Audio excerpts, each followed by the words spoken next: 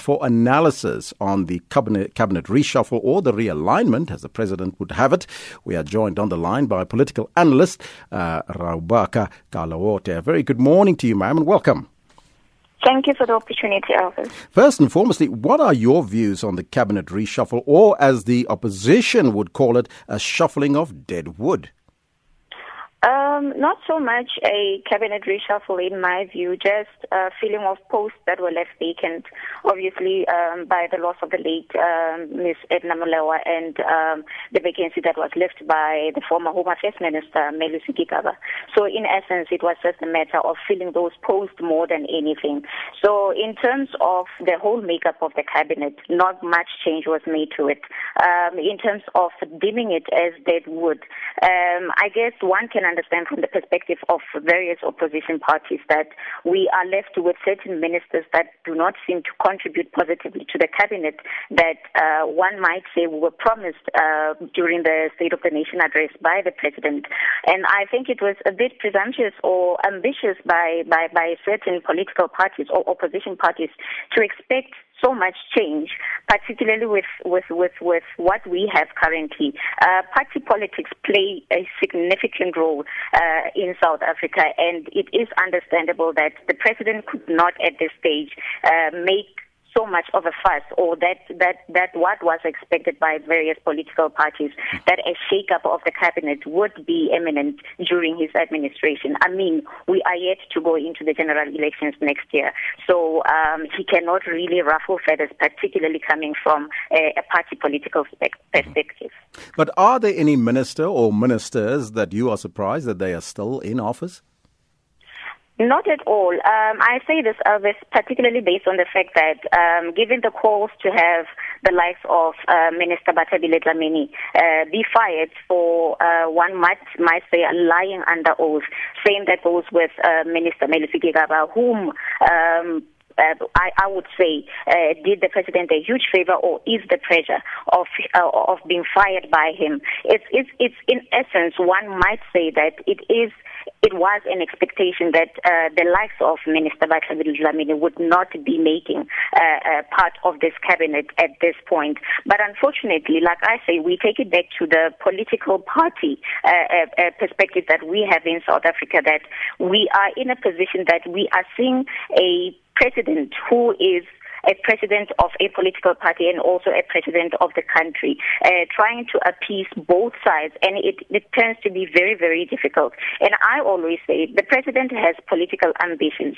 to see the fifth administration into the future, and I don't think he would want to ruffle any feathers. We know the likes of Minister Batabile Dlamini as the president of the Women's League, the influence or the power that she yields within the party. If any feathers were to be ruffled by the president at this point, he stands a chance to lose the little support that he has within the party. We know that Nazareth last year was won by a marginal percentage, and I don't think that the president would want at this stage to ruffle any feathers and to ensure that he has a political future, particularly within the African National Congress, because at this stage he is still in a sensitive position and anything can happen with regards to the support base that is still towards the former President Jacob Zuma.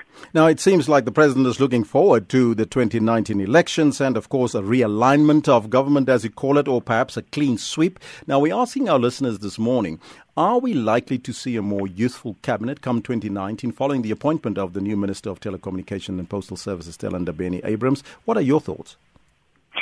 I liked the comment that was made by one of the listeners that you read out, Elvis. The question was, is 41 years really youthful? And it is a question that we would pose, particularly within the context of the African National Congress.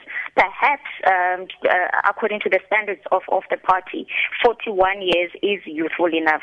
We know that we are sitting currently within Parliament with MPs that we consider much older, and it does not seem that the ANC has a makeup of much useful MPs and people that can can contribute energetically to what is needed currently in South Africa. But in essence, what the president has committed to during his announcement on Thursday is that there will be an appropriate mix of experience and gender, not particularly to say that we will have a more useful cabinet going into the future. I doubt very much.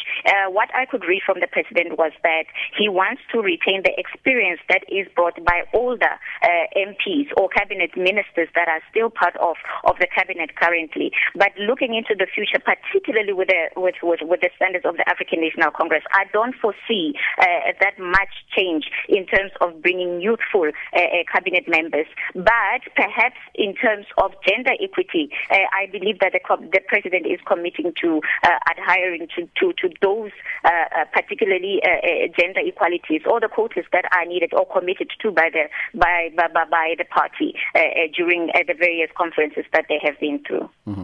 Are there enough young politicians within the African National Congress to make up those numbers, though?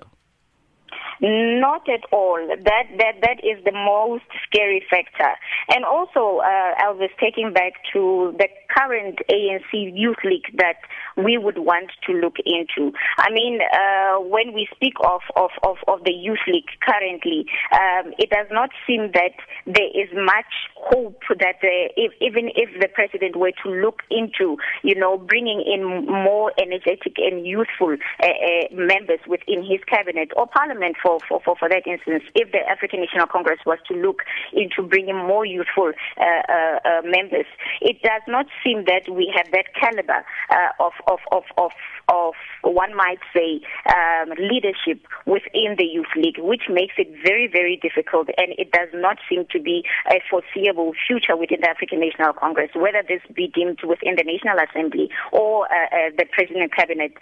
It does stand to say that it is going to be a very difficult task because the ANC Youth League have failed to accept themselves into, one might say, what should have been a contribution towards the development of the country and the party. We know that what they have accustomed to, or the culture that was adopted, it was a culture of factionalism and pushing agendas that had little or nothing to do with the challenges that youth face today. Mm-hmm. I thank you so much for your take on that. That was political analyst Raobaka Kalaote.